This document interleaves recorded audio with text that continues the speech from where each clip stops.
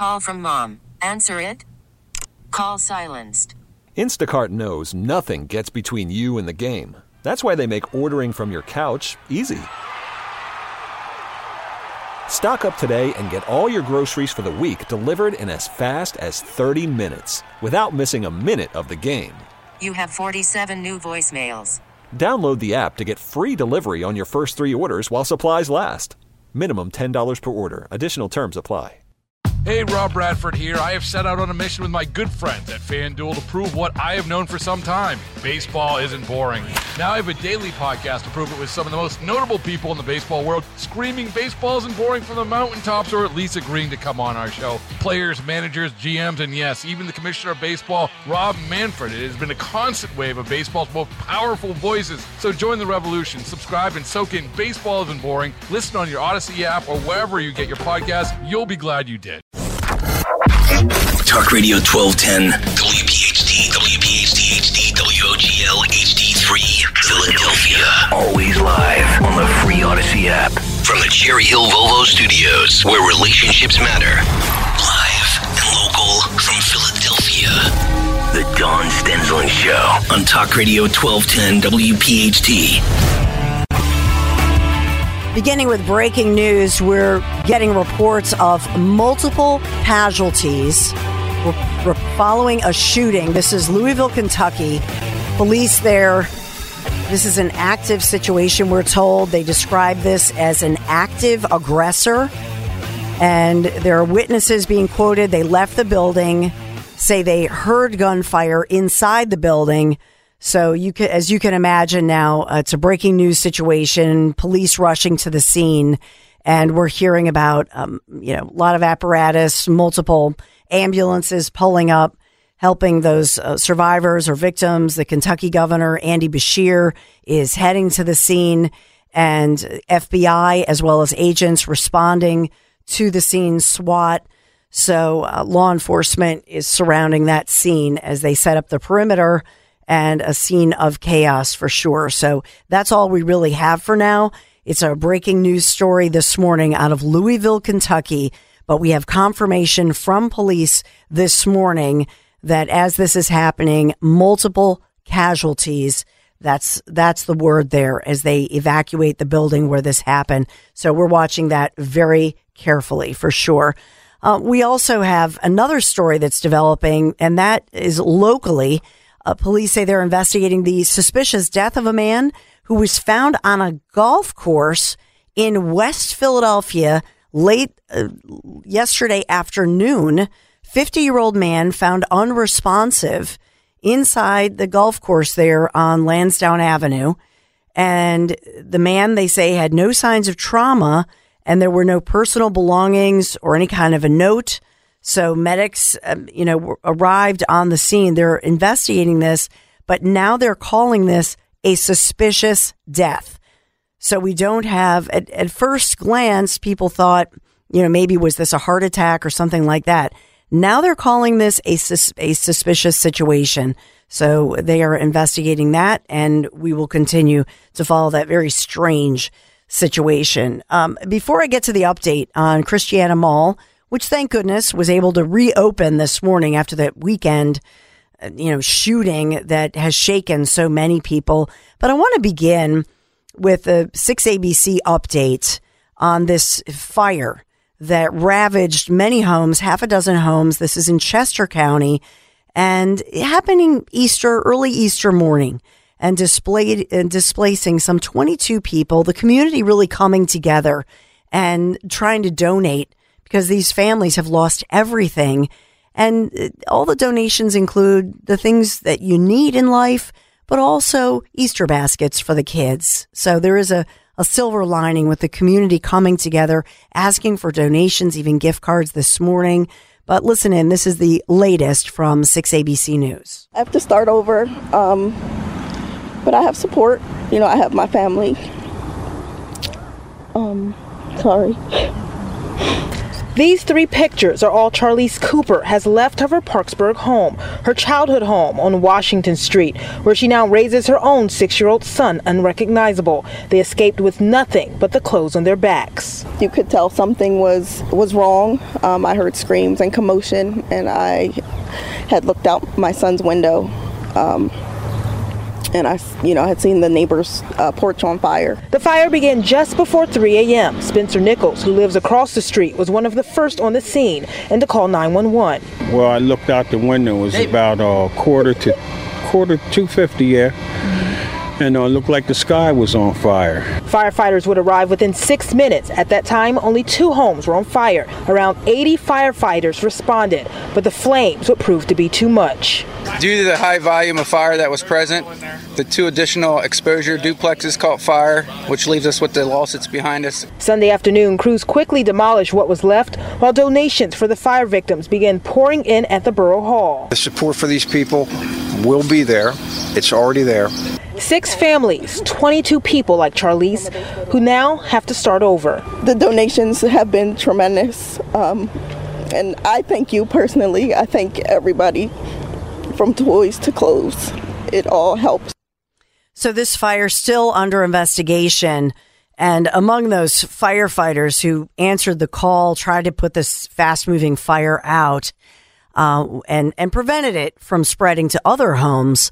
But we know that at least one firefighter did suffer injuries, is recovering, and these are not, we're told they're not life-threatening injuries, but still the firefighter, many people concerned for the injuries that this firefighter suffered. But thanks to the firefighters for the great job, as they made a valiant effort and certainly were able to stop the flames from spreading to other homes. But this morning, the donations are coming in. It's really a story that has gone viral, and it's pretty amazing how people come together in a time like this. I think of the fire that ravaged, the school that impacted the church where my husband and I have belonged for, my goodness, some 23 years. We've belonged to our Mother of Consolation in Philadelphia in the Chestnut Hill section of the city. And just so many people, making donations to the church and helping out. The church, the fire really ravaged especially the school roof of the adjacent school there. But they haven't been able to, it affected the church, the chapel, although that didn't burn, but there's smoke damage and that sort of thing. So we haven't been able to get in. So thanks to the Sisters of St. Joseph, who made available the commons, as it called, and also the school gym at nearby Norwood Fontbonne Academy. But I think that sometimes when these tragedies happen, in the sense that a fire like that ravaging homes and taking everything from people, and I think whether it's the homes or in our community, the church community coming together and all the donations and the generosity bringing together the community. And I think there's a beautiful piece to that, as, people grieve, and you can't even imagine what that's like to lose everything in your home. And then you see the people coming out and saying in Chester County here, or in the case of, our church and school community, saying, thank God no one's life was taken. And I think you have to always put that in perspective, to think about these fires, what they've taken. In the case of OMC, they have ruled that in this historic building, 160 years old, it was an electrical fire. And it was an incredible fire that just burned. They could not get that thing out. And the roof collapsed. The firefighters had to, 120 firefighters in all. They had to evacuate, because obviously that was a very dangerous situation. But I know many of you have donated. Many of you have, are thinking about those who've lost everything, and yet get on their hands and knees and thank God that no lives were taken in all of this. So I just wanted to, I hope that you had a wonderful Easter weekend. If you celebrate Passover, obviously, as we've talked about, Passover beginning last Wednesday, continuing through sundown this Thursday, and Ramadan continues as well. So certainly during this Holy Week, this time of year, I think we all come together as a community and think about those less fortunate and thank God for all the blessings that we have. Hi, I'm Dawn Stensland. I don't even know if I said hello because I'm, continuing the reporting from 6 o'clock this morning. There's so much that's happening. And yes, the strike at Rutgers, historic. Governor Murphy getting involved. We'll talk about that this morning, the mayoral race. I do want to update you on the Christiana Mall situation in Delaware. Huge mall. I do love the Christiana Mall, but they have their share of troubles for sure. We know that this morning there are 2 victims in critical condition and a 3rd victim in the hospital recovering in stable condition. 5 other people were also injured during what happened at Christiana Mall in Delaware over the weekend. So the mall did open for the first time this morning. Everybody's safe, but it was a pretty scary situation. Let's listen in to an update from, this is the TV side, but let's listen to the update here of what happened at Christiana Mall and this ongoing search for suspects. We heard like 7 or 8 shots. Bam, bam, bam, bam, bam, and everybody start running. Jim Harmon was waiting for his pizza at the food court. As he started to walk away, bullets started flying. I felt something graze off my shoulder. And it's just right here. It's not bad, they said, but it's okay. Earlier this evening, families were seen running from the mall after hearing reports of an active shooter. Chopper 6 overhead shows the extensive police presence surrounding Christiana Mall. Delaware State Police were called here just before 6:45. They say 3 people were shot and taken to local hospitals. 5 others suffered injuries unrelated to the shooting. Police believe the shooting stemmed from an altercation between multiple suspects and at least one of the victims. This is what we train for. And the Delaware State Police and, all the agencies in Delaware, we do a great job. And this incident is just one of the proof of that. And the courageous officers that went in there responded immediately and located victims and secured the scene. This is what we prepare for. We talked with shoppers who were told to run and hide, including a woman who is 9 months pregnant. They put us inside the room to wait it out until they found the shooter. She was shopping with her mother and her daughters. I have my daughters with me. The first thing in my mind is thank God they're safe and they're with me and I know where they're at. It's a situation she never thought she'd be in. Most important thing was to keep them safe and to stay safe and quiet until the shooter was found. Yeah, it's a scary situation. I had talked this morning about the last time I actually shopped at Christiana was right before Christmas time, a couple years ago, and this was right before the pandemic. So that's how long it's been, and it was because we had a scare at Christiana Mall. So there are rumors swirling that there are, gang problems and sometimes gangbangers go to the mall, but there's no confirmation that I've received from police, from Delaware State Police, as they still search for all the different, suspects in this situation. So even though that's a rumor, I don't have that official confirmation where they're saying that this particular situation was gang related. The one that my family, my boys, obviously it was the beginning of the pandemic. So they were younger and Larry and I were in the food court. The kids were, just within eyesight at the point that the panic broke. It turned out it was a fight. There were not shots fired, although that's what police at the time told us. But it's terrifying, and you see the stampede and the panic and all of that. And it's a long time before you want to return to that mall. So to me, they need, more security and armed guards. I'm a big advocate of that. Gosh, I'm just seeing that this morning there's another situation. A 72-year-old woman was shot and killed inside a behavioral center, I should say, behavioral center in the Frankfurt section of Philadelphia. Early this morning, the woman was shot multiple times through her body. No arrests made, but they say they know who the gunman was. No word on a motive. There's so much violence this morning after such a wonderful Easter weekend, but it's a crazy world we live in. I do want to hear about your Easter weekend. Do you still do the Easter egg hunt? Now, this morning, I know that Anthony Dorenzo, our producer, is not here. He is off for his family Easter weekend. So we have Jimmy Kelly here, our engineer. And Henry Meshette is here now, Henry, thanks for being here. It's good to work with you again. And usually Henry is on afternoons with the Zioli show.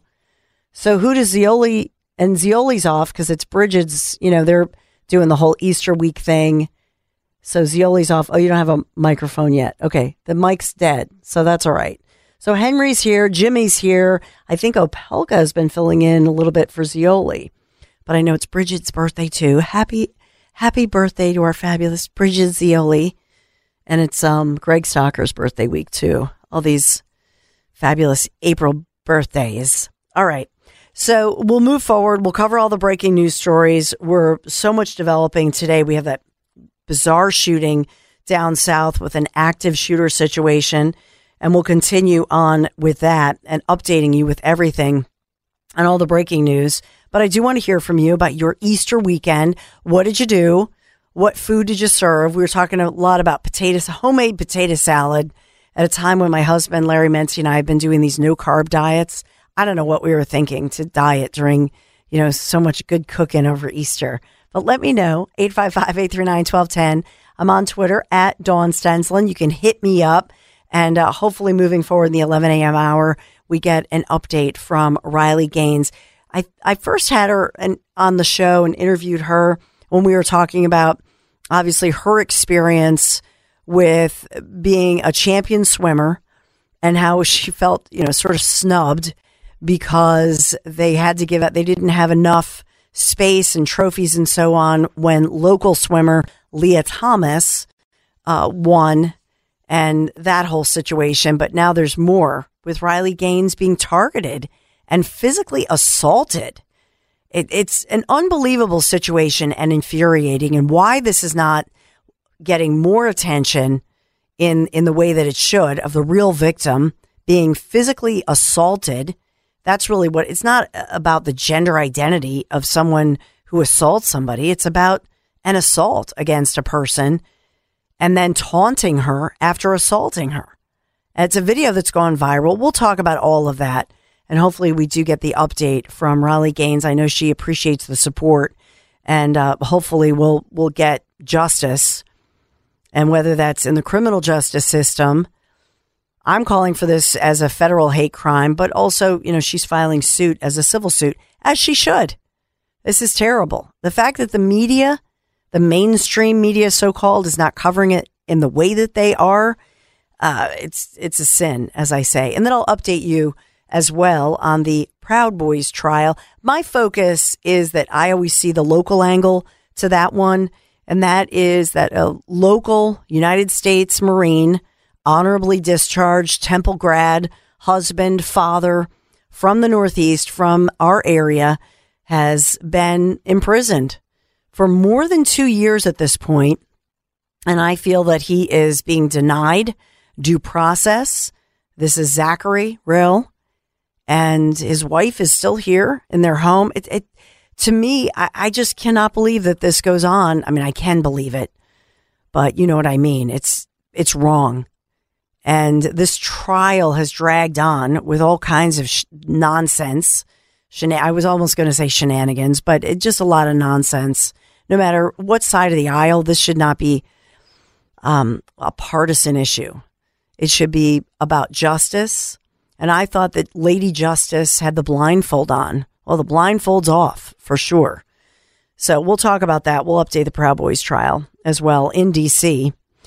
There's so much happening. 855-839-1210 on Twitter at Dawn Stensland. We're going to take a quick break. Be right back. So Easter Sunday, we went to 9 a.m. Mass. Usually we go to the 11, but we went to the 9 a.m. because we were going to head down the shore to Sea Isle City for a big family gathering. So we were starving and decided to go to Michael's Diner, which we used to go there all the time. You do this where you go to your favorite little breakfast place. We love the Fairlane in Flowertown. There are great places in Chestnut Hill. But we said, let's go to Michael's Diner. We haven't been there in a little bit in Glenside. Love Michael's Diner, right? And I didn't even realize this controversy was going on because I would have asked them about it.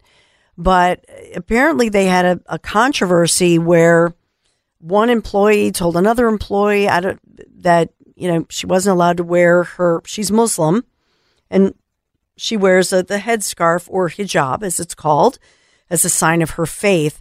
So whatever went on, Michael's family restaurant, they're good people. They've been in the community 15 years. The food is delicious. Service is great. So I was surprised to see this, but they released a statement. It looks like they've quickly tried to amend this, but let's listen into the story. I want to get your take on something like this, but it's a shame. And now the NAACP is involved. So I don't know what that means, but listen in. This is the latest report on what happened to this teenage employee. I guess her mom is a waitress there, a server at Michael's family restaurant in Glenside. 16-year-old Zakiyah Camper is a proud Muslim who wears her headscarf or hijab as a sign of her faith, but she says she was told to take off her hijab in order to work. Her first day she wore it, she showed up for training, she wore it, and then they told my sister that she couldn't wear it when she came back, but she wore it anyway. Tonight her aunt spoke to Action News. She says her niece was hired as a waitress at Michael's family restaurant in Glenside. That is also where the teen's mother works. My sister, is in a situation where she feels as though, she has to give in to their demand of, removing her hijab. She's not in a spot where she can refuse to. But she doesn't believe it's right. Saturday afternoon, the NAACP and community members met outside the eatery. So we're here in support of this young lady and her family to show that as a community, this is something that won't be tolerated. For this type of action to occur during this specific holy time is really a disgrace.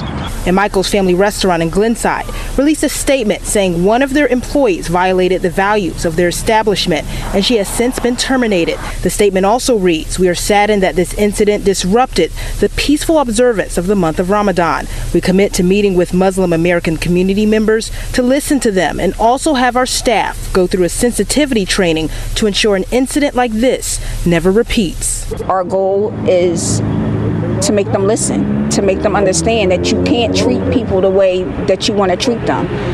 Religion and wearing your hijab is a right.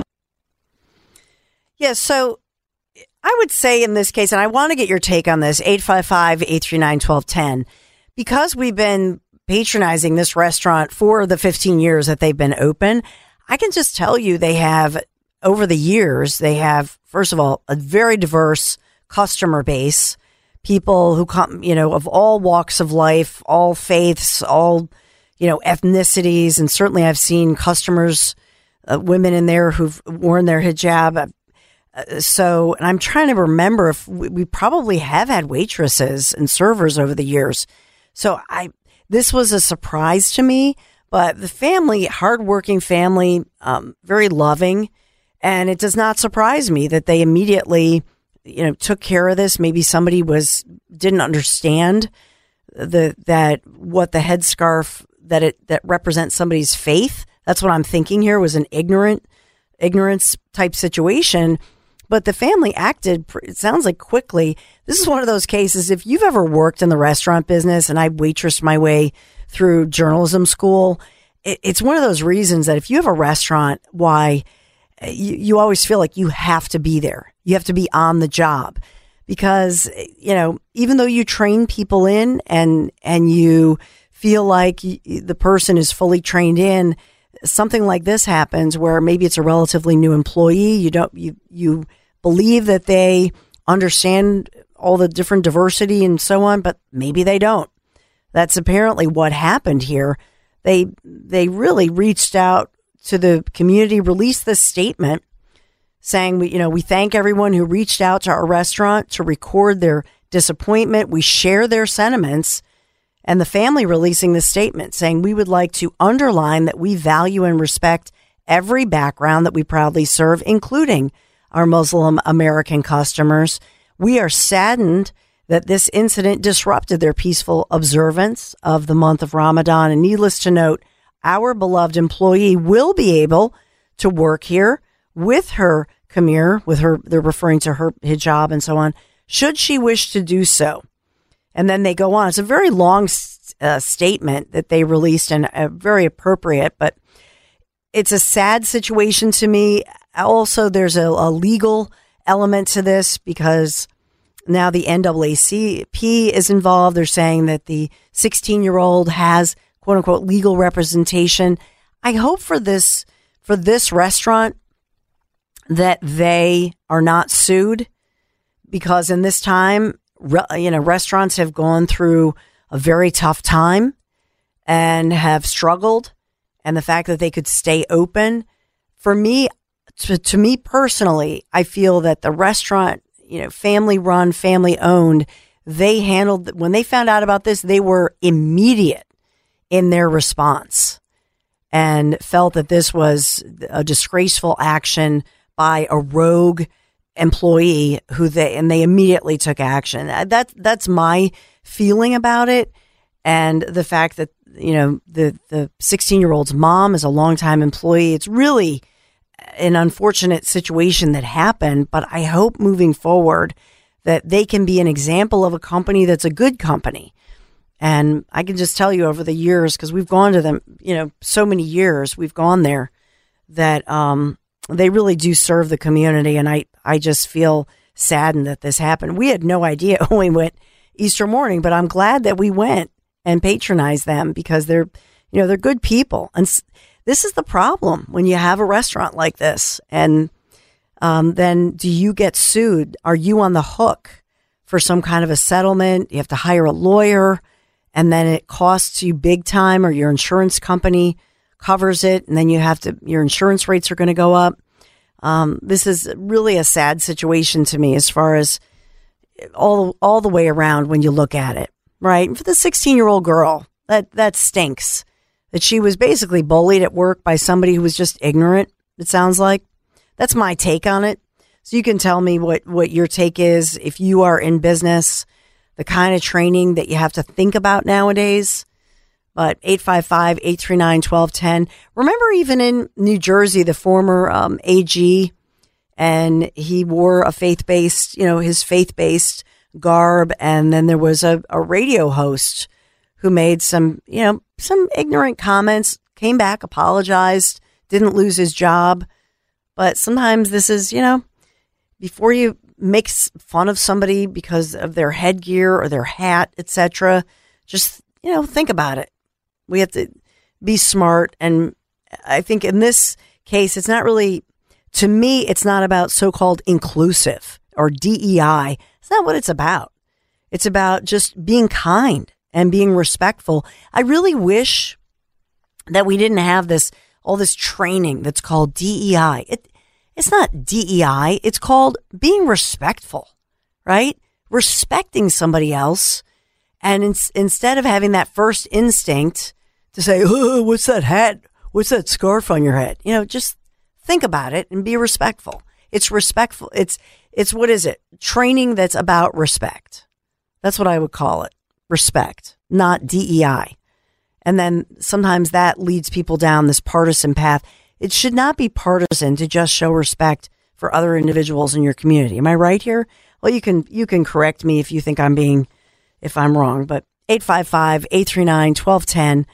That's the number, at Dawn Stensland on Twitter. We'll take a quick break. We'll be right back. Worried about letting someone else pick out the perfect avocado for your perfect impress them on the third date guacamole? Well, good thing Instacart shoppers are as picky as you are. They find ripe avocados like it's their guac on the line. They are milk expiration date detectives. They bag eggs like the 12 precious pieces of cargo they are. So let Instacart shoppers overthink your groceries so that you can overthink what you'll wear on that third date. Download the Instacart app to get free delivery on your first 3 orders while supplies last. Minimum $10 per order. Additional terms apply. Hey, Rob Bradford here. I have set out on a mission with my good friends at FanDuel to prove what I have known for some time. Baseball isn't boring. Now I have a daily podcast to prove it with some of the most notable people in the baseball world, screaming baseball isn't boring from the mountaintops, or at least agreeing to come on our show. Players, managers, GMs, and yes, even the commissioner of baseball, Rob Manfred. It has been a constant wave of baseball's most powerful voices. So join the revolution. Subscribe and soak in Baseball Isn't Boring. Listen on your Odyssey app or wherever you get your podcasts. You'll be glad you did. We're getting new information on this shooting in Louisville, Kentucky. Police there confirming the FBI is involved. It's a major situation, but police are confirming 5 people are dead. At least 6 others are injured after the shooting this morning in downtown Louisville, Kentucky. One of those injured is a police officer who was just rushed to the hospital along with those others injured. Police say the shooter was found dead at the scene, and police are not saying whether or not they're counting the shooter among the 5 dead or not. So is it 5 people dead, and then the shooter would be the 6th dead? In other words, and then 6 other people survived, including the officer. It happened right around 9-ish this morning, and police were evacuating the area, creating that perimeter, calling it an active aggressor on East Main Street there. The shooting happened at the old National Bank building, and it's right next to the Louisville Slugger Field. So we have that confirmation, at least from police, FBI involved, and gunshots, a voice yelling out, active shooter situation. So it's a breaking news situation. We know that the mayor there had tweeted out for the public to evacuate that area. We know the governor is being called to the scene as they investigate. And we are expecting a news conference on the situation as to what in the world happened, choppers overhead. But it looks like, obviously, now the threat is over, but the questions now remain. Just a real tragedy striking the city of Louisville, Kentucky. 5 confirmed dead there with this shooting scene. So we'll continue to follow that one for you. Oh, what a sad Monday morning for sure. As we talk about, what's happening in our region and beyond. And I've talked a lot about school safety. We're talking about the mayor's race. We're talking about the strike at Rutgers. By the way, Senator Bob Casey Jr., the lesser Casey as Yoli calls him, he's making it official. He is seeking the 4th term as senator. We'll talk about that this morning. But Henry's mic is working, as is Jimmy Kelly. So good morning, Jimmy. How was your Easter? My Easter was good. How was yours? Good. It's fabulous. Good. How about you, Henry? Yeah, I had a nice, relaxing Easter for once. It was nice. Yeah. You your families do Easter brunch? What do you do on Easter? You go to church? So yeah, I went to church, but we switched up a little bit this year. We actually had a celebration last weekend. There's a little bit of a Palm Sunday Easter thing, just because it worked better for everyone else. And then yesterday, went to church, had a nice dinner with my aunt and uncle's house, and that was that. Nice. Jimmy, how about you? Well, I spent part of my day here, and then I went home, and then Carol, my sister-in-law, and her boyfriend went out. We went out to Seasons 52, had a nice dinner, and then Carol and I came home, and we sat around, had a bottle of wine, and played some records. Nice. Yeah. Played records? Yes, records. Actual records? Yeah, you put them on the turntable. My kids don't even know what those are. They're coming back. Yeah, they've been on a comeback for a while. Yeah, I know. You put them on the turntable, you hit the little thing, and the arm comes and it drops down. I had a little bit of trouble, though, because we had just bought this thing, and I couldn't get the arm really to work, so I had to mess around with it a little bit and tweak it, and after about maybe an hour, I finally got it to work. So what were you playing? Sinatra? What were you? No, I think we were playing, let me see, we played the first Asia album. We played Queen because, there's no way we're going to break in a new turntable without Queen. My wife will not have that. She is a big Queen fan. Rihanna? And I don't think we have any Rihanna on album. Let me see. We played that, and we played Duran Duran because she's a big 80s fan. I wanted to play Genesis or Yes or The Who, but I was kind of outvoted. But maybe today when I get home, I'll throw on a Who album or something. I love it. Yeah. You know, I was talking earlier this morning, and I'm not surprised by this because my teenage boys, the new Mario movie, which is animated, but it's, Chris Pratt is among the voices. And I'm not surprised. My youngest son has seen it twice in the past, week and a half. Oh, wow. I don't know if you guys have seen this movie, the Mario movie. Yeah. So have you seen it? No, I have no intention of. Oh, you have no intention? No. Maybe if I was a little younger, yeah, because I did play Mario, exclusively back in the day, but now, not so much. Well, that's what, so I didn't go, but I drove the kids, and they went with a group of, teenage boys going to it. But I said, how many adults? And they said, yeah, a lot of adults, because it's the nostalgia. Yeah. Oh, absolutely. But in this movie, a huge box office hit. So it's Chris Pratt. Also, another name you'll recognize from if you watch The Queen's Gambit. She's Anna Taylor-Joy. Do you remember that? Isn't the Queen the chess player movie or series, right? Mm-hmm. And of course Jack Black among those. But huge at the box office, huge hit. So congratulations to that. I'm glad to see any movie that is right. Rotten Tomatoes did not give it. They said the best reviews, but they're opening up all records smashed on opening weekend. That's what we're hearing from. It's a blockbuster. That's really cool. I haven't been in the movies in so long. There's just nothing really out there that grabs my interest.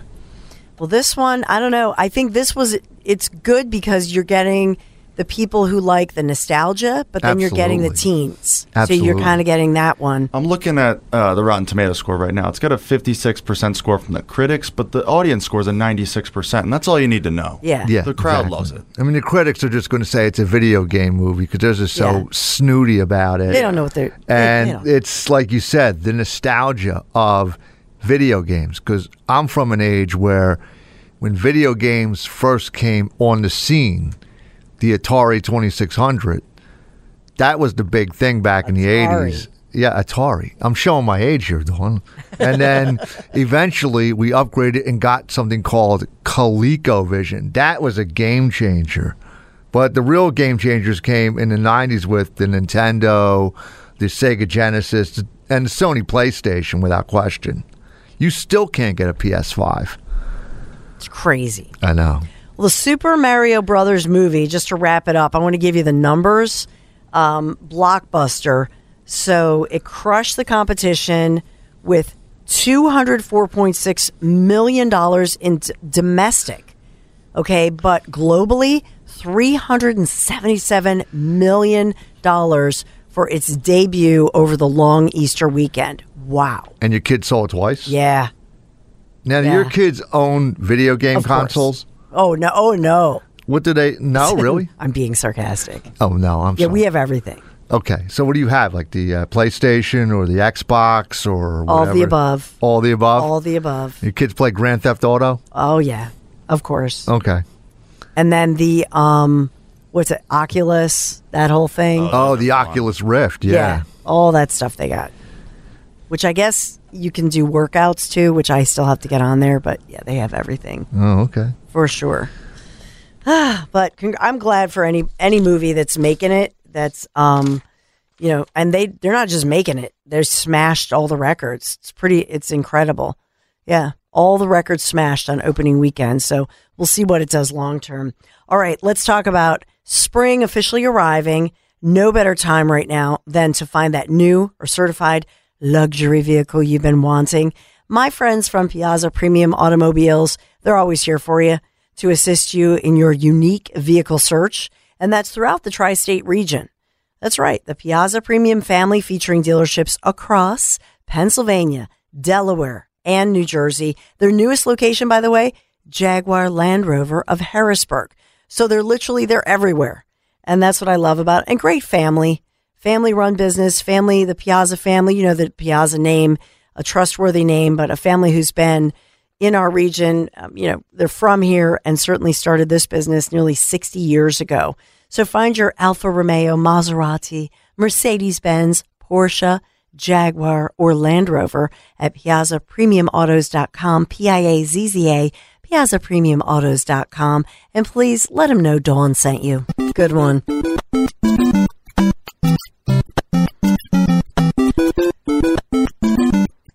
Little video game tribute. That's the old school sound of Mario, right? Yeah. Movie. Yeah, it's the old school sound. Movie, pretty amazing right now. This is The Dawn Show, 855-839-1210. If you want to sound off as we move forward in the day, updating you on what's going on, not just here in Philadelphia or Pennsylvania or New Jersey or beyond in Delaware. We talked about Christiana Mall for sure. And did you see SNL over the weekend? And did you think it was funny? You know that? Did you guys see Saturday Night Live over the weekend? No, I didn't, but I heard all the clips. Yeah. I thought that was funny. Jimmy? Saturday Night Live was actually funny. I sometimes forget it's even on, to be honest with you. Yeah, exactly. I'm the same way. I used to be such a fan when I was a kid of To me, Saturday Night Live. Yeah, I mean, it used to be funny. Now it's like the Trump impersonator. Do we have the clips? I know we played some of them this morning. Do you have them, Henry? Yeah, let me try and pull it from Kale's folder. Yeah, because I know, Greg Stocker played some early this morning, but if you missed it, so they start out with this scene, and it's like a scene where they're playing, Jesus and the disciples and talking about the fact that it's Easter weekend and that sort of thing.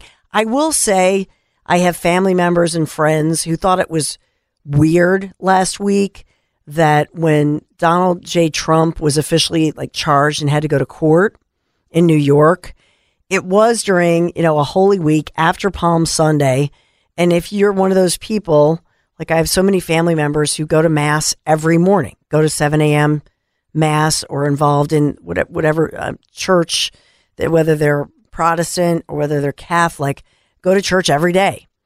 And so if you follow along the timeline, when, the Bible timeline daily, then you think about the fact that I will tell you, I had friends and family who said, do you notice that Trump was he's being charged on the same day Jesus was arrested? I was like, well, that's just creepy. I didn't think of that. But so I will say, I will go there, that I did have family and friends saying that. And there was some chatter about that. But do you have it, Henry? It wasn't saved in the audio folder. Okay, that's all right. Yeah, I'm trying to pull a clip here. So that's all right. Well, moving forward, we'll play it. But, was it a little sacrilegious? Was it over the top that they're making fun? Ultimately, they're making fun of Jesus and his crucifixion. Let's just be real here, over a holy weekend. And is that off limits? Or should, and this is where we talk about comedy being politically correct or incorrect. Was it funny? Wasn't it funny? So I'll get your take on it.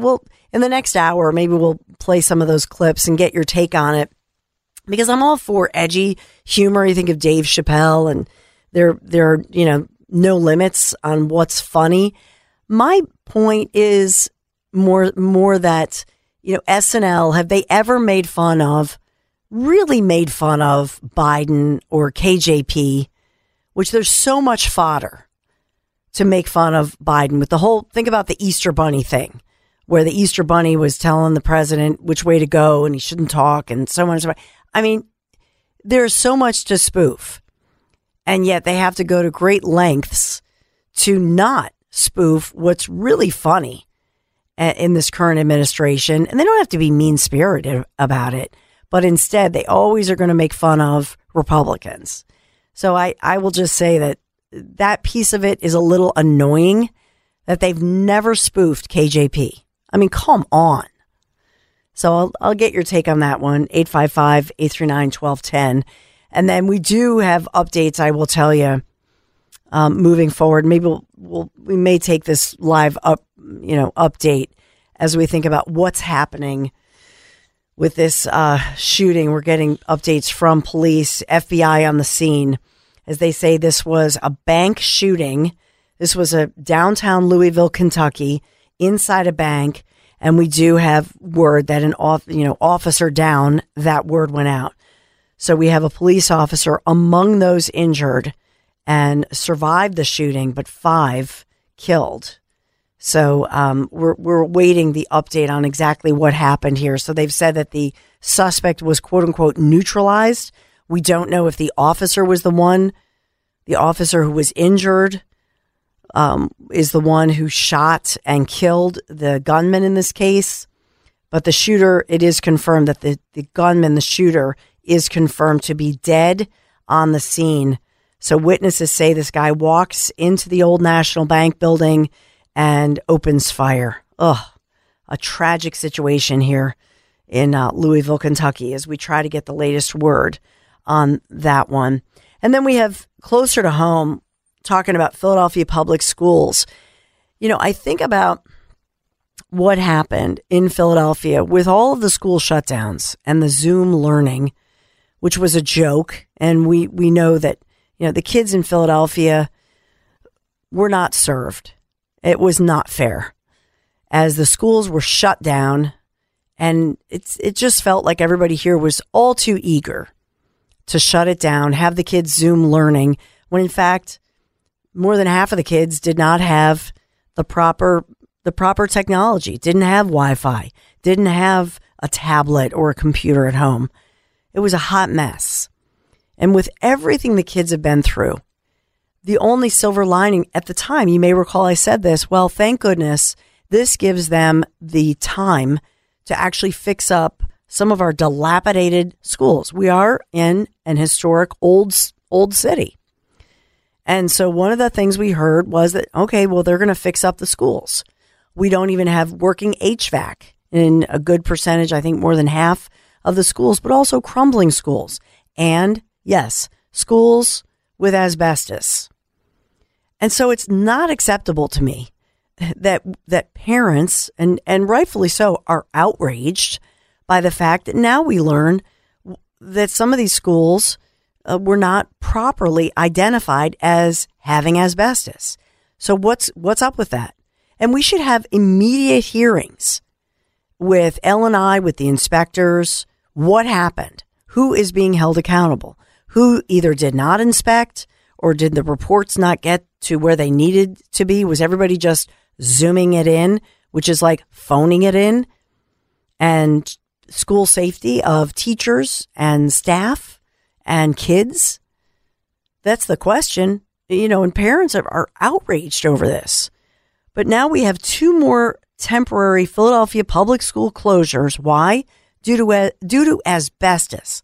After they had years of the shutdowns to deal with this and inspect the schools and do the work. I mean, what a great time what a great opportunity to take the school closures and fix up the schools. But no, now we have more shutdowns. It's ridiculous. And we need to hold these people accountable. Whoever is accountable, we need to know about it. We need transparency. And I don't see that. So let's listen in. Henry had grabbed the latest update on this one with 2 more temporary closures of Philadelphia public schools due to asbestos. But officials say this affects nearly 1,500 students. We're told Frankfort High School behind me will be closed for today, and then we'll go to virtual learning for the rest of the week, while Mitchell Elementary School will be virtual for the remainder of the school year. Now, here's what we're told. A principal sent out this letter to parents saying that they know that this was not an easy way to communicate and not an easy thing to communicate, not having a school home for the rest of the school year. And she recognized and apologized for the challenges ahead. School leaders say the 2 schools, Mitchell Elementary School in Southwest Philadelphia and Frankfort High School, are among 2 of the oldest buildings in the district. Both are more than 100 years old. Original tests in 1990 showed no asbestos detected, but after, asbestos was recently found in 2 other schools dating back to the same era, Building 21 and Simon Gratz Mastery Charter School. The district retested and found that certain plaster walls and ceilings do in fact contain asbestos. Intact asbestos is not dangerous, but when it's damaged, the materials release tiny potentially toxic fibers into the air that can be ingested, which is why people are concerned. In a statement, the Philadelphia Federation of Teachers said in part, "For years, we've called for critically needed investments in school facilities and for more transparency in the process of inspection and remediation. The closures of the Mitchell and Frankfurt buildings are emblematic of the need for both." Now, the district says it recognizes that this new information may raise more questions for students, families, and staff here. We're told as it continues to improve the inspection process, they do expect that possibly more schools will have this asbestos issue. They say they will continue to update the community as necessary. Yeah, so intact asbestos is not considered dangerous. It's only when it's damaged, right, that the material releases these potentially toxic fibers. So that's the concern here. But my question is, you knew these schools were, wouldn't you during the pandemic say, hey, let's start with the oldest schools and do these inspections? So I just want to know. And we deserve the transparency, and that's what we're not seeing here. And the teachers union is 100% correct. They deserve the transparency. And maybe since the union is complaining now loudly, maybe that'll get some attention, because the fact that children may have been exposed to this or were in danger, apparently that's not getting the attention. But at least the union speaking out about it. This is not acceptable. So these poor kids are out of school, especially at Mitchell Elementary School, and this is Southwest, and then Frankfurt High School. The fact that at Mitchell, they're out of the classroom for the rest of the year, and this is after spring break. They've been off now after, spring break, come back. Oh, sorry, you're going to virtual learn for the rest of the school year. Not acceptable. There are tons of empty buildings in Philadelphia right now where you don't have workers. Figure it out. And bus these kids, provide them the transportation, and figure it out. You've got all that COVID money. Where's all the COVID money going? I have so many questions, and this makes my blood boil. 855-839-1210. We have some live updates, breaking news right around the corner. Dawn Show continues right after this. Talk Radio 1210, WPHT, WPHT-HD, WOGL HD3, Philadelphia. Always live on the free Odyssey app. From the Cherry Hill Volvo Studios, where relationships matter. Live and local from Philadelphia. The Dawn Stensland Show on Talk Radio 1210 WPHT. We are following this breaking news story. An officer is among those shot, reportedly. This is inside an old historic bank building. And we know that there's a news conference. This is Louisville, Kentucky, 5 dead, 6 hospitalized. I believe that they're just beginning a news conference, so let's listen in. Louisville Metro Safe received a report of shots fired and a possible active shooter at 333 East Main Street at the Old National Bank. Within 3 minutes of being dispatched, officers arrived on scene and encountered the suspect almost immediately, still firing gunshots. Officers exchanged gunshots with that suspect, and ultimately that suspect did die at the scene. We're trying to confirm if that suspect died of a self-inflicted gunshot wound or was killed by officers at this time. At least 2 officers were shot during this exchange of gunfire. One is currently in surgery at University of Louisville Hospital. At least 4 more victims were confirmed to be deceased inside the location, as well as 8 that are now currently being treated at the University Hospital. 2 are critical, one of those being the officer. We're currently working to identify all of the victims, work with their families for reunification, and provide services to the families and the victims. The investigation, I want to reiterate, is ongoing. This will be a long scene. It will take pretty much into the night. So I still ask that the public avoid the area. I want to reiterate that there is no active threat. We believe this is a lone gunman involved in this that did have a connection to the bank. We're trying to establish what that connection was to the business, but it appears he was a previous employee. It is clear from the officers' response that they absolutely saved people's lives. This is a tragic event, but it was the heroic response of officers that made sure that no more people were more seriously injured than what happened. We will continue to provide updates as soon as possible. We will have another press briefing following this at 3 p.m. today. I will turn it over to Mayor Craig Greenberg at this time.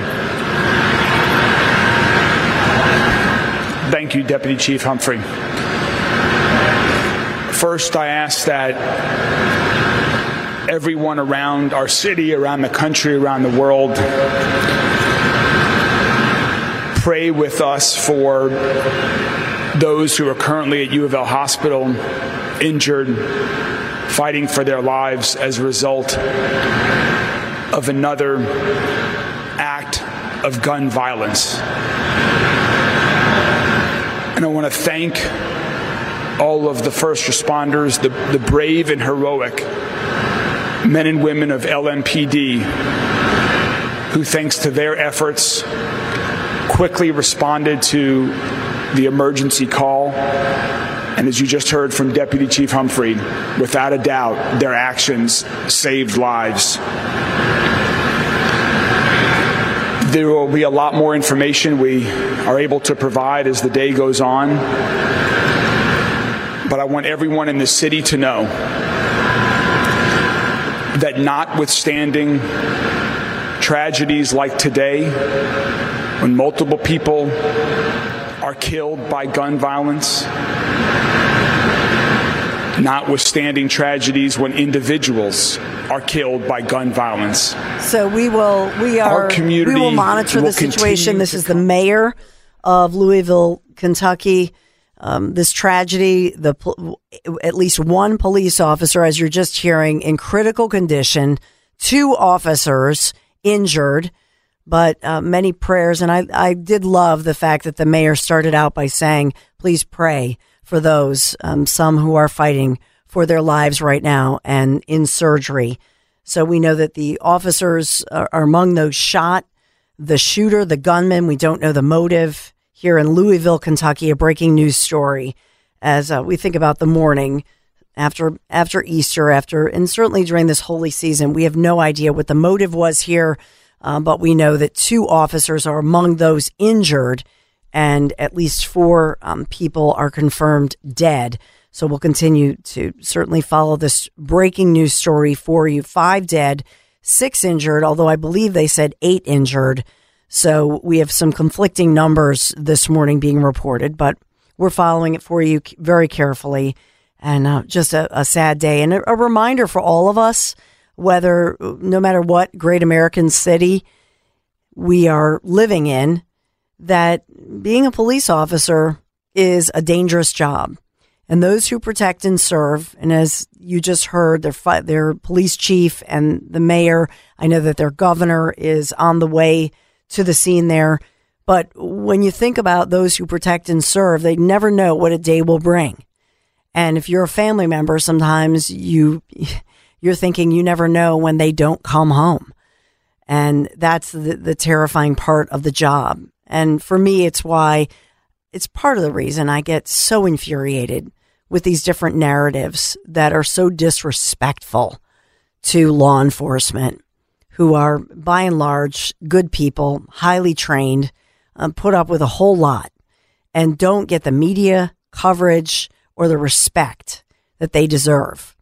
You know, I this morning, and I think of, I was, reviewing all the different news stories that I was going to talk about. One of the stories, and the way that it was reported, was this, how during amid the George Floyd tragedy there, and then the protests that followed and the aftermath. And in Philadelphia, the city deciding that they wanted to start this new commission. Remember this? And so the review process by which police action happens was altered. And now they're admitting that more than a year after creating this commission for oversight, they still don't have all the people hired. They're still not doing what they needed to do. And obviously, they should have kept the system of review in place until they got the new one up and running. That's really obvious. And so this is incompetent to me. The fact that it's city council and city leadership, city hall, ultimately, that is responsible for this. And so they admit, well, we knew that there was going to be a gap. And the comment from some of those in city leadership, the comment made was, well, we've been really lucky that we haven't had, incidents of basically what they're saying. We've been lucky that we didn't have, some of the police brutality that other cities have had. It made my blood boil. The fact that they just go there and say, lucky? No, I don't think luck had anything to do with it. I think that, in fact, in Philadelphia, knock wood, thank God, we have leadership. And I mean within the ranks of the Philadelphia police. First of all, we have high quality. We do have good training. And although we have shortages right now and we have a hiring crisis, quite frankly, they can't crank out new officers fast enough. But I think that by and large, we've been blessed in Philadelphia when you compare us and our police force and our law enforcement to other major cities that, have had some real problems with who they're hiring, the standards that they've lowered in other cities. And I'm not saying we are perfect, but I'm saying it's not luck. It's leadership. You think about the FOP and you think about the leadership within the police department, the rank and file, the captains, the lieutenants, and those who are here. And also the fact that a lot of them, there is a family tradition in a lot of, and this, in law enforcement, and I think of the McNesbys. John McNesby proudly, if you look at his Facebook and his social media, he's very proud of the fact that I believe he has, right, kids, his daughter, his own family. That's really a family that you say, this is a family that believes in Philadelphia and believes in law enforcement, and it's in their blood. That's awesome to take that kind of family pride. If they didn't believe in what they're doing, do you think they would ever let their children go into the same profession? Right? That shows you something. That if you grow up in a family that's proud of protecting and serving, and then you are inspired by that, that's wonderful. That's something to celebrate. So for anybody in City Hall, who, by the way, they all have protection. They work in a safe building. They are protected. And you know why they're protected? Because they're protected by police. So for them to say, oh, we've been lucky, I think, to me, that was, and that's even before, that's 4:00 in the morning. That's when it begins for me. And I'm like, oh, they make me so aggravated. And they know full well what I'm saying, but it doesn't fit their narrative of what they want to say. It's just so annoying to me. It's just beyond belief that they can get away with this. And that's why I will say it matters that you do your homework and do your due diligence on former city council members now running for mayor. They want to be your next mayor. Be careful, because there are some candidates out there who will say anything. The movie Say Anything? My husband loves John Cusack. He loves all those old John Cusack. Remember Say Anything? And he's holding up the boombox outside the girl's window. That's Helen Gim. I will say anything, because even though I really deep down believe in defund police, it's not really a popular narrative. So say anything. That's how I feel about her. It's a very good Helen Gim imitation. Well, I don't do many good imitations, so I was riding the dump button right now. I thought you were going to say some expletives like Helen Gim just said recently, right? Or potty mouth. And what's in the Dayquil that you're taking, Dawn? You make too much sense here when you talk about the schools in the city right now. You're making too much sense. And you grew up in Philadelphia and went to school here, Overbrook. Yeah. School for the Blind, as Jimmy Kelly is also somebody who, you may not know this about him, because we don't focus on it, obviously, because you're a talented, smart guy, grew up here, but you are legally blind. Yeah. And so, in that community, and I know you always want to raise money for people who have various disabilities and have a lot of empathy. But for you growing up in Philadelphia, when you see all this happen, Jimmy. What's your feeling about it? It's just unbelievable how this city has gone down from where it once was and how people don't want to get involved. And I get it because the lawsuits are all over the place. Now, there was just an incident I sent you about a carnival in South Philadelphia where this is going on. They wouldn't let that happen years ago. Yeah. That would not happen years ago. People would be out there, they would be outraged, and they'd be like, hey, bring it on because you're not getting out of here alive. And that's important what you're saying, that the community... The community was active. Comes and out, they still are. Yeah. And I'm not saying, we're not encouraging, like, go out and do something violent, but just to show the fact and be verbal about it and go on social media, even social media, to take videos of what's happening and tag all of your city leaders and say, hey, this is zero tolerance. This is not appropriate. No. Not acceptable. Some people, and we've heard the story, or we've talked to people even out here who keep saying the same thing. I'd love to be able to come here to Philadelphia. I just don't want to do it because I don't want to get involved. I'm worried about getting, attacked or held up, or God forbid, if one of these people come at me, I'm going to go after them, and that's going to be it. It's either going to be them or me. Yeah. And that's a really sad thing. I mean, especially around Christmas time, people love going to Love Park and the Villages and all that. People don't want to do it anymore. They're too afraid. Yeah. And these guys are worried about other things. You have Jim Kenney sitting there worried about a Frank Rizzo statue. Grow up, would you? Put on your big boy pants. Please. Go have a glass of wine and get out of here. I mean, we're counting down the days. Well, he's clearly counting the days. Oh, absolutely. And not even having the glass of wine in a Philadelphia restaurant. Oh, no. He shut down all the Philadelphia restaurants, but always seems to go, he just talked in that one, that I, talked about when it happened, when he mentions, we had to go out to the suburbs to a BYOB. Can't even, and then remember during the pandemic, went to the Maryland restaurant. Yeah. After shutting down restaurants here. Exactly.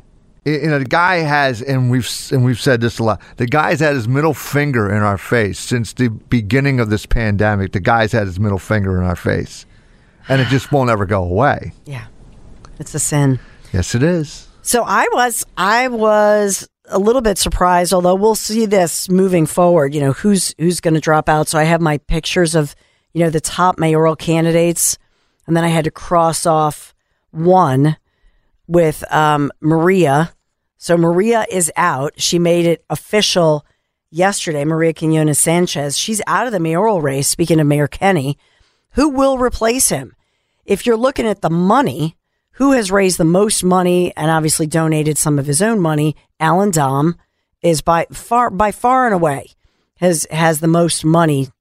But number two, about not even half of what Dom has raised, and that's Jeff Brown. Of course, the only guy who is a businessman, owns those shop rights, and is not, quote unquote, a career politician, which brings us to Alan Gim, and then Rebecca Reinhart, and then Sherelle Parker.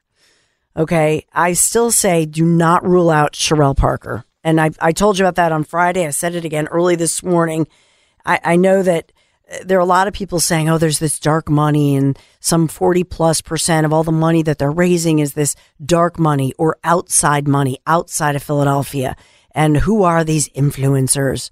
And I love the fact that we're having the conversation and we're tracking the money and who's donating the money. But it's strange to me that the media is covering this now, but of course never covered it before. Never talked about this so-called dark money. I talked about it, you may recall, with and I think when I interviewed Clary Schillinger, actually, we were talking about this dark money, so-called, and how it all works. She had obviously run as a lieutenant governor candidate and is very active in the community. But you may remember I brought up the fact that now Senator John Fetterman, when he was running, I would get these postcards in the mail, like a really slick, shiny, glossy, big postcard, like 8x10 size in the mail. But it was addressed to my, teenage son who had just gotten his driver's permit. And so obviously they were going into records and they were targeting people, I mean, he's not even a voting age. So I thought, okay, is this DMV? Where are they going with this?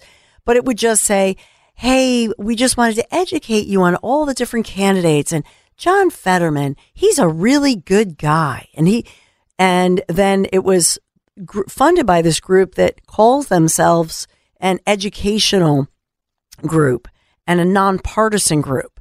And I told Clarice about it, and she had explained that's dark money because it's a DC think tank group. Who are they? And yet, why are they sending out all these glossy, very expensive advertisements for a candidate like John Fetterman? And by the way, they certainly were not creating any glossy educational material about, Dr. Oz, for example. But they get away with it. They skirt around, through loopholes, not so that they don't have to be, bipartisan. They're just educating you. They're not endorsing a candidate, but they've got his picture all over and tell you how great he is and that sort of thing. Anyway, now we're covering this as far as because all the money, the latest numbers with fundraising had to be in by last week, but big bucks flooding Philadelphia's mayoral race for sure. More than $22.2 million has already been poured into the race, and that's one of the reasons that Maria Quinones-Sanchez has said she's dropping out. So one less, but still a flooded pool. Will you change your affiliation before the May 16th primary? If you're thinking about doing that, you have to do it. Well, you have to do it now, essentially, before I think the deadline. I believe the deadline's May 1st, but you got to do the switch if you are a registered Republican and you want to have a voice in the primary for the Democrats, right? Because we don't have that so-called open primary. And I've talked a little bit about that as far as these primaries. Do you know that Republicans in the legislature are the ones who don't want it, which I find interesting. They're among those who want to stop this. So there's a lot of bipartisan support for saying, no, you should be able to vote in a primary, and it should not be limited to just Democrats voting for Democrats, Republicans voting for Republicans.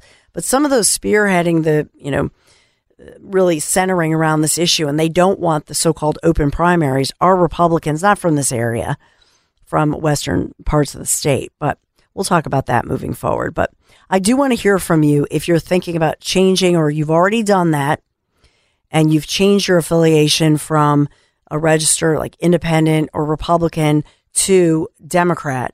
Why? Because it's likely that the next mayor of Philadelphia, chances are, 7-1 Democrats versus, for every one Republican, registered Republican, there are 7 Democrats in the city of Philadelphia. Okay, that's so May 16th is widely considered whoever is chosen, whoever wins this primary, most likely is our next mayor of Philadelphia. So Republicans may want to switch over and have a voice in who becomes mayor of Philadelphia. Of course, David O, who I've known a long time, very nice man, Republican, but truthfully, he's not even covered. When you look locally, the Inquirer and the local stations, they're not talking to David. He doesn't get any coverage, which really is unfair and unjust. So, but that's Philadelphia for you. All right, we'll take a quick break, get your calls, get your thoughts. And, we got the phones lighting up for sure. So we'll get your thoughts right around the corner and cover the latest developments coming right up. I know some of you want to sound off. 855-839-1210. Let me know your thoughts. Let's get to, this is Greg in Bucks County. Hey, Greg. How you doing? How are you today? Good. Very sad events today. Yeah.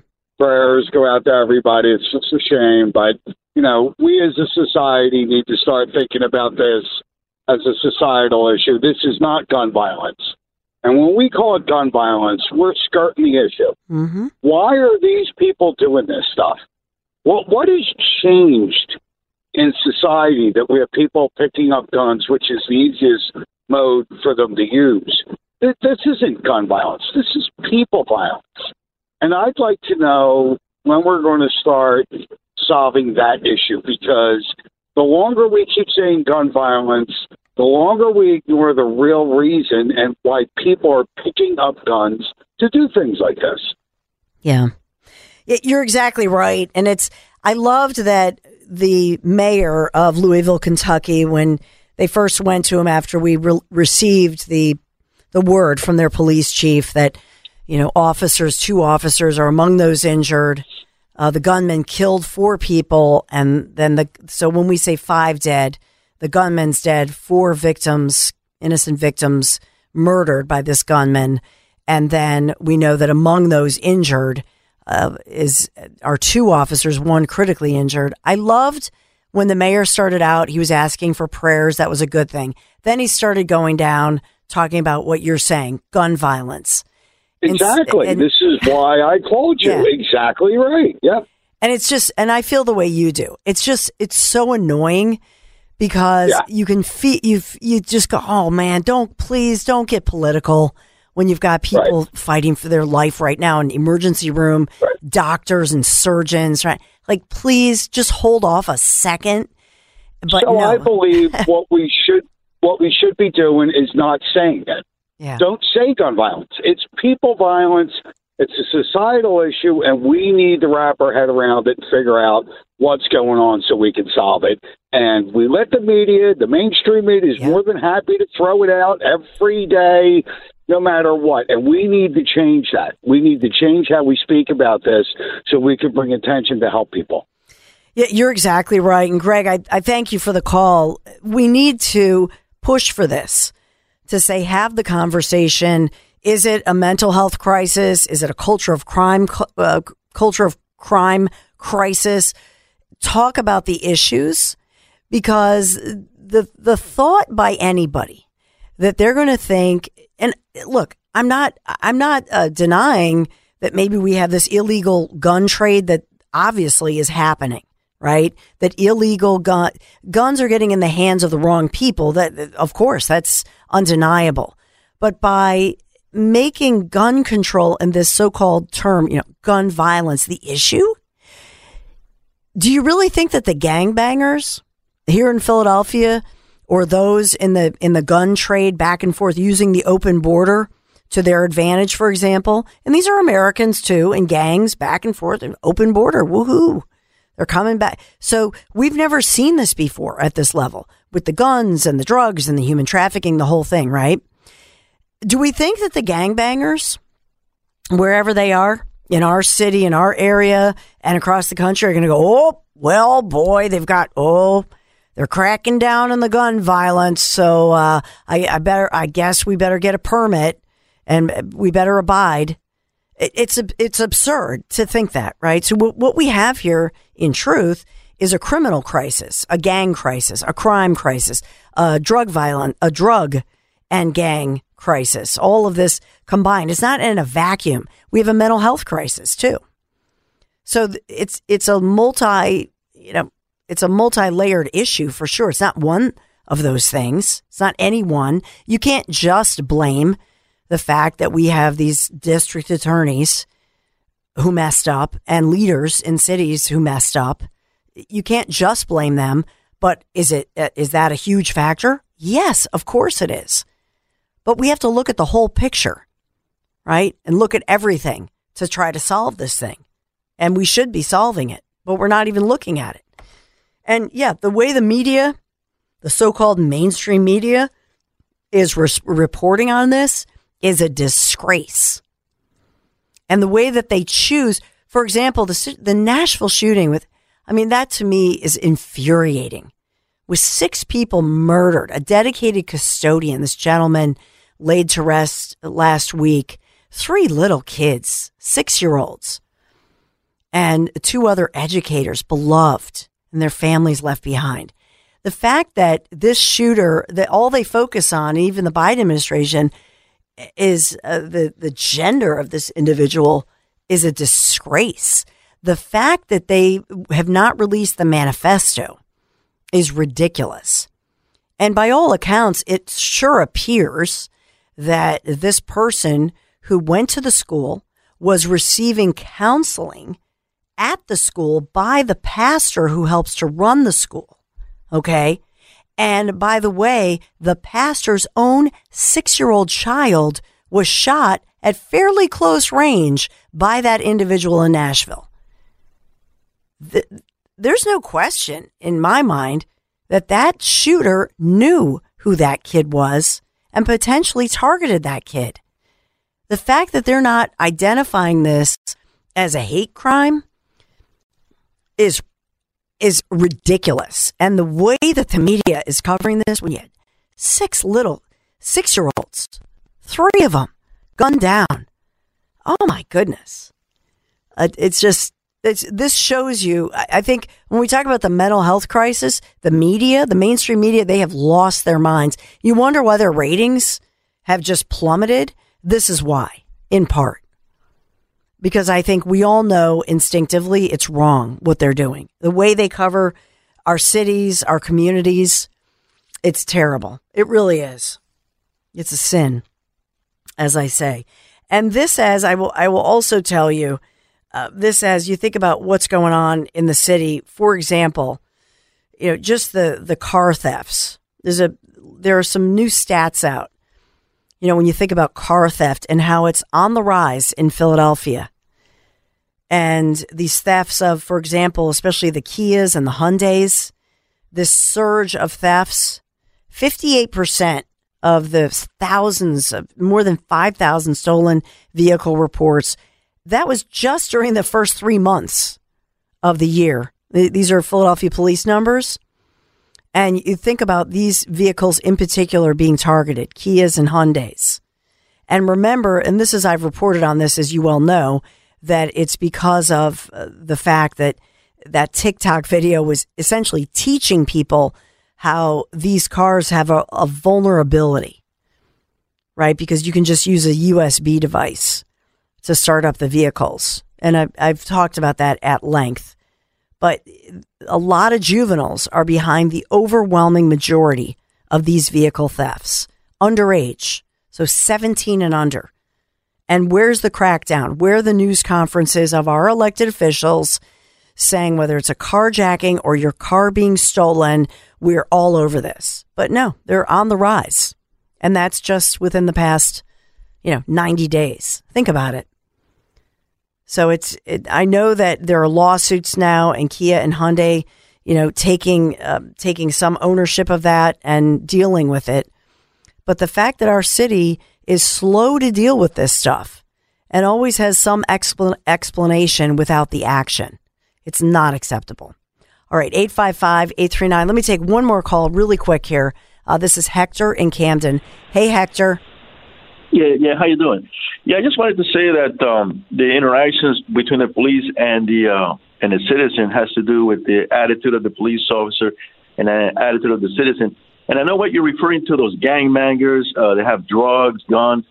But the police can make findings about them because they're under surveillance and they arrest them and all that.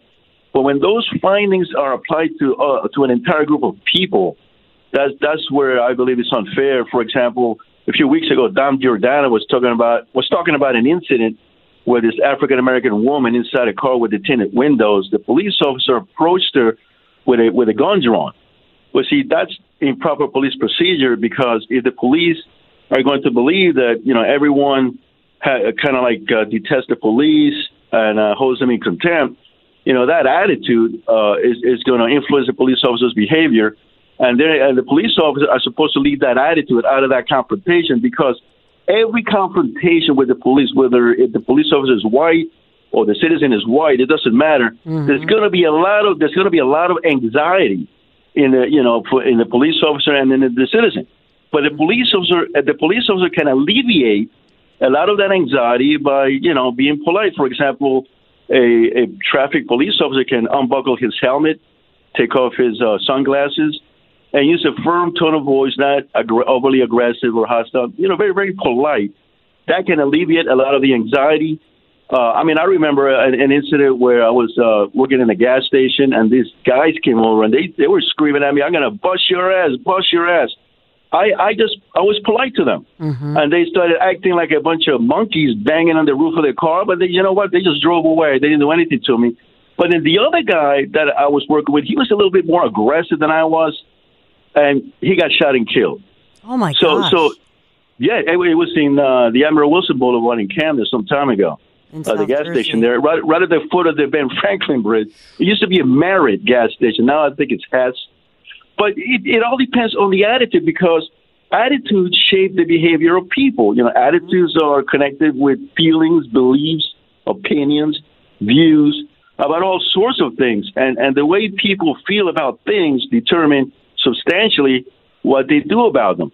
So I believe that police officers are supposed to be taught in the police academy to be polite when they make contact with a citizen. It doesn't matter whether the officer's white or whatever, you know. Every situation there's going to be a lot of anxiety.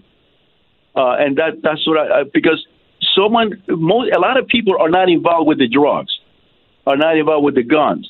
But if a police officer has that attitude that somebody with tinted windows is that kind of a person, that kind of a guy or that kind of a gal, then, you know, the police officer is going to approach that person with a gun drawn, and all hell's going to break loose, guaranteed.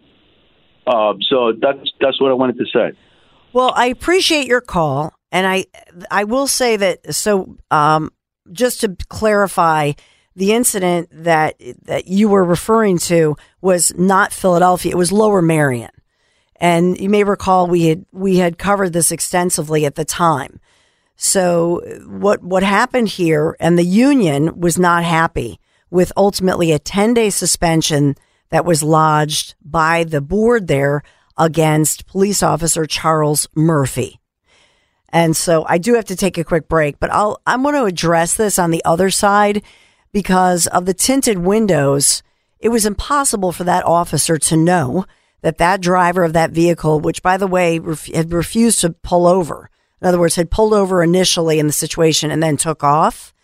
And there were charges against the driver. But I'm just going to tell you that initially, that officer had no idea whether the driver of the car that took off was a woman, the ethnicity of that person, because they were dark tinted windows. So ultimately, I will say that we'll get into it. I will just clarify some things about that case, and I'll update you on that, as well as the other stories of the day. Coming right back. I just want to update you on that case of Officer Charles Murphy in Lower Merion. Now, I had covered this extensively, and I know we had talked about it, but just to clarify a few things, that the FOP, representing the union, representing Lower Merion Police, had stood in solidarity, felt it was really unfair. And it was kind of a political persecution, if you will, because the Lower Merion Police Union had really decried that 2-week suspension without pay for an officer who they said really did not violate their policy. So initially after an internal investigation, the decision was made that there would be a 1-day suspension without pay. Okay. Then the news media, started swirling. The NAACP was representing the woman they were trying to pull over at this point. And all of a sudden the board votes and says, no, it's a 10-day suspension without pay. And it was mid-March that we had reported on that. If you remember, it was right around St. Patrick's Day, as I recall. So the FOP, Lower Merion FOP, Lodge 28, they say that this is irrational, it's punitive, when in fact, if you look at the whole story, this was an officer who's trying to pull somebody over. You remember this? And it was actually a car and somebody in a truck, as I recall. They're tailgating each other. There's something going on. They both go to pull over, but then, according to the police reports and the camera and so on, they both sped off, and this car in particular speeds off. So now this is a person who's refusing to pull over for law enforcement. I don't know about you, but is that something that you've done? I've never done that before. If I see the lights behind me, I'm pulling over, right?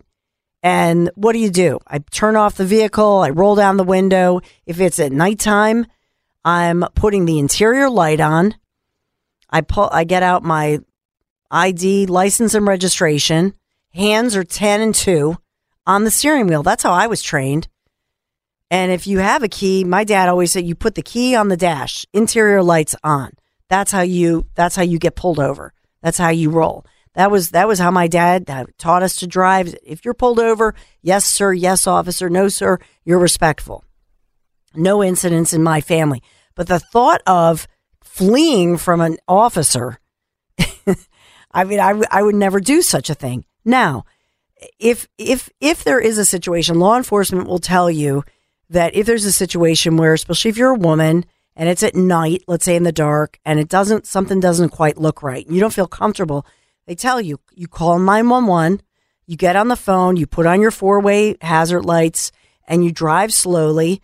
You call 911, you say, there's a car behind me, it kind of looks like an unmarked vehicle or what have, trying to pull me over. I'm trying to look for the nearest police station. I'm trying to comply, but I'm scared. You know, that's perfectly legal, right? But none of that happened here. And then let us remember that the 36-year-old woman who's from Plymouth Meeting, she has been charged with fleeing or attempting to elude police, resisting arrest, driving with a suspended license, and other offenses as well. Okay? So she's been charged with other criminal charges, and maybe, just maybe, was trying to, flee the officer because there was a license suspension and there were other issues going on here, right? But none of that gets reported. If that gets reported, it's way down in the story, if you notice. So for this, I would just say with the police, if you live in the suburbs and you want to make sure that the crime that has been plaguing the city of Philadelphia does not come to the suburbs, you do not want this kind of situation. Because when police officers are on the job and they make split-second decisions, right? Because you don't know, with all the police shootings and violence against police, you don't know as an officer why somebody is evading you. They've got darkened windows. They're now refusing to pull over. They're eluding the police. And so to say that officer should not draw their firearm, I just want you to put yourself in that position. Okay, what do you do then? Stay in your vehicle and say, I'm not getting out of my car, but the person finally pulled over, so, you better get a lot of backup here. We have police officers to protect and serve. So if that officer is approaching a vehicle and that person in that car is not rolling down their darkened window, how in the heck is the officer supposed to know that the person on the other side of that tinted window is not holding a high-powered firearm? I'm just asking you what they're supposed to do. So that officer was complying with the way that the officer was trained. That officer had reason to believe that the person on the other side of that darkened window, who he cannot see, he can't see, he doesn't know if the person has a gun, doesn't know what the person looks like. He only knows that this person has been violating the law and has been evading police. What would you want your loved one to do? What would you? I ask you. 855-839-1210. But if officers don't know that their leadership and their municipality, their board, their city, their mayor, if they don't know that leadership has their backs, then they hesitate. What's the saying? He who hesitates or she who hesitates is lost. If we have law enforcement hesitating, they're either going to get killed on the job, injured on the job, or what happens is they let criminals and dangerous people go free. That's the bottom line here. All right, we got to take another break real quick. I want to update you on the breaking news moving forward. Be right back. So we start out this Easter Monday. I told you about the fact that we couldn't go into our parish, our church, our Mother of Consolation because of that huge fire that took down the adjacent school. But there was another fire around the same time, and that was Fountain of Life Center, and they marked Easter Sunday yesterday as a homecoming for hundreds after that devastating fire. Listen in. Happy Easter, everyone, and welcome back to campus. Thank you. This Easter, an emotional return for members of the Fountain of Life Center in Burlington. The fire was very unfortunate, and it was just great to see everyone in the community come back and, reunite. On March 20th, a devastating fire tore through the church. Firefighters were able to save half of the building used for offices and the school, Life Center Academy. In a matter of days, church staff and volunteers retrofitted the basketball courts for services moving forward. Like the Bible tells us, in everything we should give thanks. We're grateful we even have the gym. And Easter Sunday, there were 2 services collectively welcoming more than 2,000 members and visitors. We're just grateful that the church is still together. It doesn't matter if it's in the cathedral or if it's in here or at the school, as long as we're all together. Churchgoers are also stopping by to take a look at this cross. It actually used to sit on top of the steeple of the church that burned. Getting it here was a team effort. The cross that was on the steeple actually fell right into the middle of the sanctuary, right? It was covered in ashes, covered in dirt, and then 3 of the pastors, myself included, and about 10 other volunteers came out to remove the cross from the metal base that it was, and we carried it out of the sanctuary. Executive Pastor Ruben Ramos says their hope is for everyone to feel cared for and welcomed. And out of the devastating loss, they're excited for what God has planned for them. We're looking at that as an opportunity to remind our people, remind ourselves of the resurrection power of God. Many are wondering, but the cause of the fire is undetermined. We talked to church leadership and they say plans to rebuild are underway, and they're looking at a timeline of 3 years. In one half, it's so rejoiceful to be here back on campus. On the other half, we're seeing the reminder. Yeah, the cross is so symbolic. So it's a combination of being happy, but at the same time, not forgetting. Yeah, and it's so important. And the community is really beautiful here, coming together. And I would say our community in the Chestnut Hill section of Philadelphia with OMC after the fire there's a real spirit of coming together and rebuilding and fundraising. Certainly that has brought us together. I think it's important to think about this. We don't talk enough about it. Faith and communities and people coming together, especially in light of this devastating situation that I've been reporting on with, I know that the governor there of Kentucky fighting back tears, revealing his friend was among the 4 people murdered by this disgruntled bank staffer who shot up a work conference this morning, and 2 officers injured. As we think about this going on, but let's listen in. This was Henry found kind of an uplifting story about Philadelphians reflecting on Easter traditions and what it means. Listen in. R&R Produce and Garden Center on Allegheny and Aramingo Avenue in Port Richmond had a steady stream of people trying to find flowers for the holiday. What are the popular things that people are buying? The geraniums, the hyacinth, the palm crosses, and the Londons, and the graves, the grave markers, the crosses. Manager Dave Trout says business is good, and he's selling lots of grave markers. What's your favorite? My favorite? It'd be the hyacinth. They're vibrant in color and very fragrant, too. They smell very good. You can smell them as soon as you walk in. You'd be across the street and you can smell them. For many, flowers are a welcome treat. Sal Santana says he worked today, but wanted to make sure he brought his girlfriend some flowers before he headed home. Basically, we're just going to make a little dinner for the 2 of us, Sweet. Hang out, maybe watch a movie. Donna Walski says she buys Easter flowers for her sister-in-law, grandparents, and her aunt every year, and then they get together and feast. Usually it's kibasi.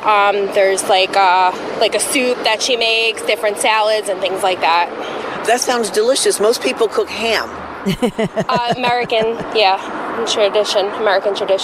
But not in your Polish household. No. This is a picture of their Easter dinner.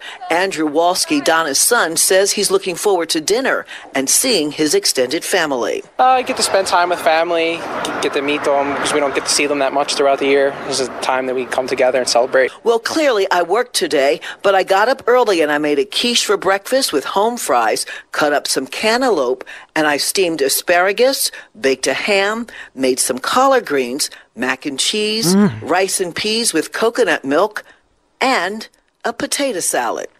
What a great report, and making us hungry this noon hour as we turn it over to Dom Giordano, trying to end on a little bit of a light note, thinking about the good food, the faith, the family that we celebrated over the Easter weekend, as now we look to the breaking news story in Kentucky and continue to learn more from what happened in that tragic bank shooting. Dom Giordano is here. Hey, Jim Jordan will be with us at 12:15, and we'll get an update. I don't know how many people, Dawn, they're bringing in associated with Alvin Bragg. I have a scorecard here, and we'll go through each one with Jim Jordan in about 15, 18 minutes. Good. Remembering the victims of all that violence that's been happening in New York City under Bragg. Dom Giordano Show is happening right now. Baseball is in full swing. NBA playoffs are heating up, and your NFL team is gearing up for training camp. Listen to the latest on the teams you love here on the Odyssey app. The biggest sports radio stations in the country, providing unrivaled local coverage of their teams, all in one place. Exclusive interviews with players, coaches, and team executives, streaming live and always available on demand. Stay in the know with your favorite teams right here on the Odyssey app.